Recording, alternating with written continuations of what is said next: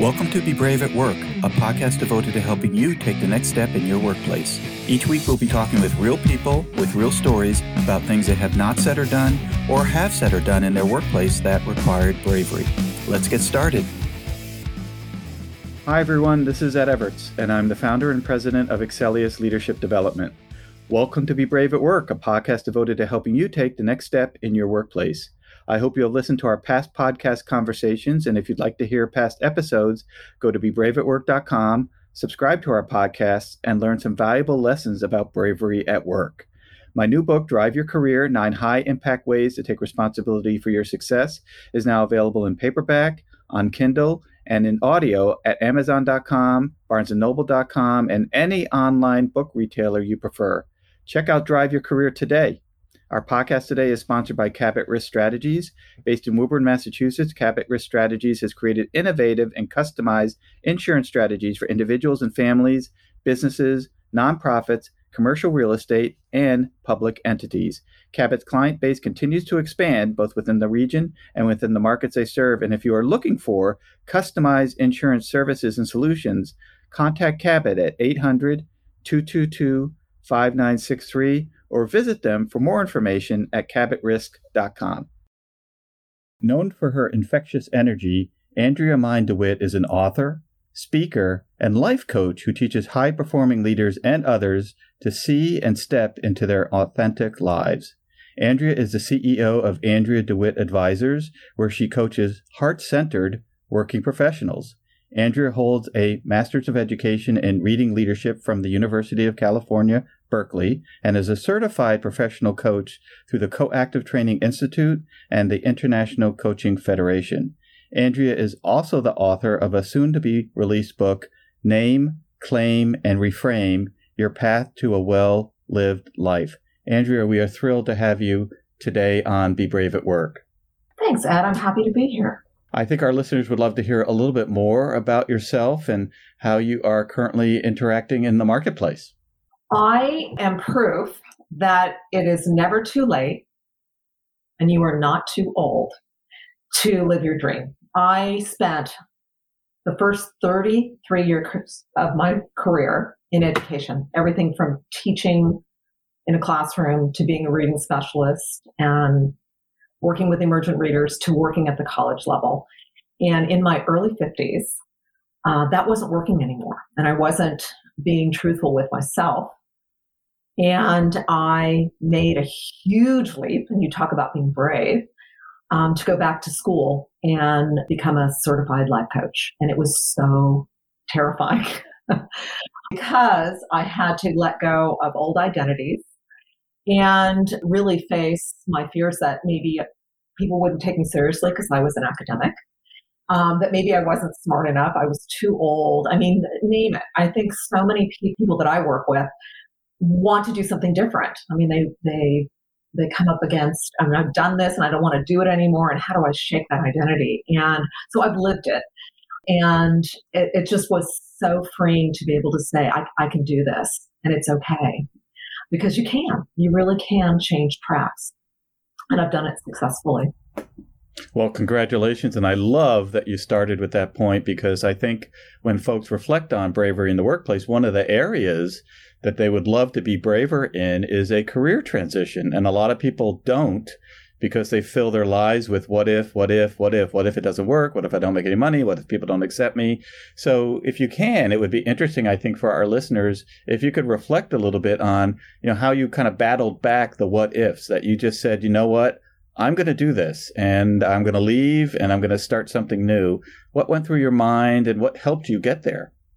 Well, I want to start with really, we're talking about bravery here, Ed, and I want to talk about secrets, and sort of our limiting beliefs that live underneath our armor. And the secret that I held, was very laser focused on that career and, went on to graduate school and did all that. But the little secret that I harbored for 50 years was that I was unscholarly, because at 7 years old, I was a late reader. And I had she was a teacher. She was a teacher, but she taught me something in a dissonant way. I had a teacher get very angry at me because I couldn't read. I couldn't decode words. And as a child, you don't have the language to say, well, that's not true. And I felt dumb and I felt unscholarly. And on the way home from school, I was 7. I thought to myself, you know what? Damn it, I am not dumb. I am going to learn to read, and I'm going to teach other children to learn to read. And so that was the dirty little secret that drove that very ambitious woman all the way through 33 years, all the way ending with teaching at the college level. I want to say this because I think it connects to what I do now. There is nothing more magical than witnessing a child decode a word with all the tools that they have learned. I mean, it's like teaching them to fish. They get to decode a word on their own that leads to fluency that they can do on their own. And I think it ties to what I do now as a life and leadership coach, in that I help people crack the code or decode the code of themselves with tools that help them to really live more fluent, happier lives. And so I put that little caveat in there because I had to overcome that limiting belief, which is really what my book that I hopefully will get a chance to dive into talks about. I think if we're going to really make change in our lives, we have to go into our dark shadow places and look at those things that maybe no longer fit who we are, who we want to be.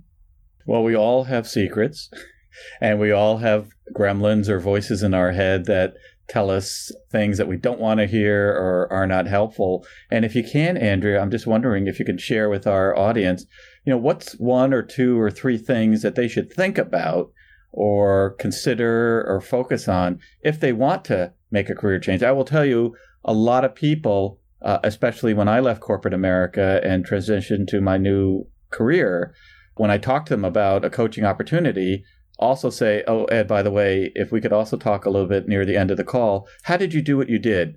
Because they want to do it, right? They want to get out of their current corporate job and do their own thing. And so it potentially is an aspiration that many people have, but not as many people, I think, take advantage of. So if you could just think about or just share, what's 1 or 2 or 3 things people should think about or consider or invest in to help them transition if, in fact, this is something that they want to do? That's a really great question. I think that the first thing is what I started with is anything's possible, and it's never too late, and you're not too old. And the first thing I would say is to talk to somebody that's doing what you want to do. And just get an idea, how did you get there? That's a great way to start. What's the pathway? Everybody's pathway is different. That's what I did. I talked to somebody who was doing what I wanted to do. And from that, I found a pathway. The second thing is leap and the net will appear. One small step at a time. What's one thing you can do to move closer? Maybe it's talking to someone. Maybe it's listening to a talk. Maybe it's taking a course. Maybe it's hiring a thought partner, like a life coach or a career coach that can help you sort of make a plan. But you don't have to do that. I think it's just once you start doing one thing that gets you in the pathway of what you want to do, then you're doing it, really. And do it fast. If you can do something within 1 week deciding you're going to do it, then you're doing it. You're on the way to that pathway. And that's in itself freedom, empowerment, and belief that you can get it done. Because I think we get stuck thinking, this is my identity. Right. And I think a lot of people don't take the opportunity to even consider doing something different. So just to recap your suggestions, which I loved, the first one was this mentality or the context that anything is possible, that if it is in fact something that you want to do and would like to do, don't limit yourself and say, oh, I'm too old or it's too late or it's not going to work. But how do I make it happen? Spend more of your time creating a list of how I make it work than doing what we all typically do, which is fill up the glass on why it's not going to work, and then we never do anything, and then we only live to regret it. Your second tip, I think, is fantastic, and that's something that I did when I transitioned from corporate to coaching, which is to speak to others who are doing it, right? Find people who are successful at doing it and tap their brain. And, 99% of the people I spoke to prior to investing in my own business talked to me openly. They shared everything that I should know, and they were very open and honest. And, maybe 1% was a little secretive in respect to their perspective. But I think you will find that if you wanted to transition to another role, you'll find all the pluses and minuses. It might even modify your journey a little bit. So maybe it's not that exactly, but now I see it's something a little bit different now that I have information. And then the last thing, which I'm also a huge fan of, is baby steps, right? This isn't leave teaching and become a successful coach overnight, right? But make baby steps in that direction, because after a year goes by, you will be significantly in a different place than you were, just as you and I both were when we first left our last opportunity and are here today. So I just think baby steps and talking to somebody else, and this pertains to bravery as well, that if there's something I need to say to another person that is going to be hard for me to say, or I think hard for them to hear, talking to another person about it and practicing that message, saying, hey, I need to talk to Andrea about something. I'm not sure how to say it, or I don't think she's going to hear it well. So can I practice it on you? Modifying your message, right? Baby step ways to do it are great ways to be more likely to say what you need to say and do what you need to do. I love your idea. I mean, and I am such a fan of this, is saying it out loud to another person and having them witness it. When I decided to write this book, I was sitting in a community that I was in, a coaching community. And I said, I've decided to pull back on my coaching practice a little bit, not take new clients, because I'm going to write a book. And I thought, what did I just say? I've just said this huge thing. And it was out there. And then I thought, okay, well, you got to be brave, and you got to attempt to do that. You need to take steps to make that happen. And when you say it to someone else, it's this empowering thing that you suddenly have support from people that are going, yay, that is good. And they might even say, hey, I've got an acquaintance, or, this is an alliance, or you might check out this. And it kind of opened doors. I think when we say it out loud too, it makes it more real. And also, I think this is a little life coachy woo-woo, but I think the universe conspires to help you live your best life. I really do. And I think opportunities arrive in your life, people arrive in your life, and pretty soon, oh my goodness, I'm closer than I thought I was. I am a huge fan of epiphanies, that things happen magically if you want them to, not all the time. You're not going to win the lottery just because you wish that you'll win the lottery, but oftentimes those things can happen in ways that help you. So let's talk a little bit about your book, Andrea. Again, it's called Name, Claim, and Reframe: Your Path to a Well-Lived Life. What was your thought in starting this book, and maybe what are 2 or 3 of the key messages that you share that might be of interest to our listeners? Well, thank you for asking, because I'm really excited about it. It's being released on the 29th of November. It is a simple but not easy strategy. Name your triggers, the things that are holding you back. And that's like limiting beliefs, core wounds. And that takes bravery to go into that. And I talk a lot about, in that first step, that naming step, about secrets, like my secret of being unscholarly. I have clients that think that they can't show emotion at work. They hold themselves back, and they really aren't stepping into their power and their potential because they haven't really been truthful with themselves. So it's really about naming the things that are holding you back so you can really step into your power and your potential. And in that is learning to respond instead of react. That's a huge one. And the claim is claiming the kind of energy that you want to embody so you can move forward and choose steps that really match with your core beliefs. The reframe's a little trickier. The reframe is detaching your ego from the outcome and really taking ownership. This is my part of it. But, if I really want that goal, I'm going to have to think, okay, what's my part? what's this person's part? And I want to be strategic as if we can go together towards that goal. So name your triggers, claim resonant actions that match up to your core beliefs, and reframe your mindset so you can shift your perspective and be strategic in what you're doing going forward. Well, one of the topics I think resonates most for me, and I think all three are important. So naming your trigger, we talk a lot about triggers. We all have them, whether we believe it or not. It might be an audio trigger, a visual trigger, a behavioral trigger, a time of day trigger, whatever it might be. We all have something that set us off in a particular direction. Yet I think the one that resonates most with Bravery at Work is really reframing.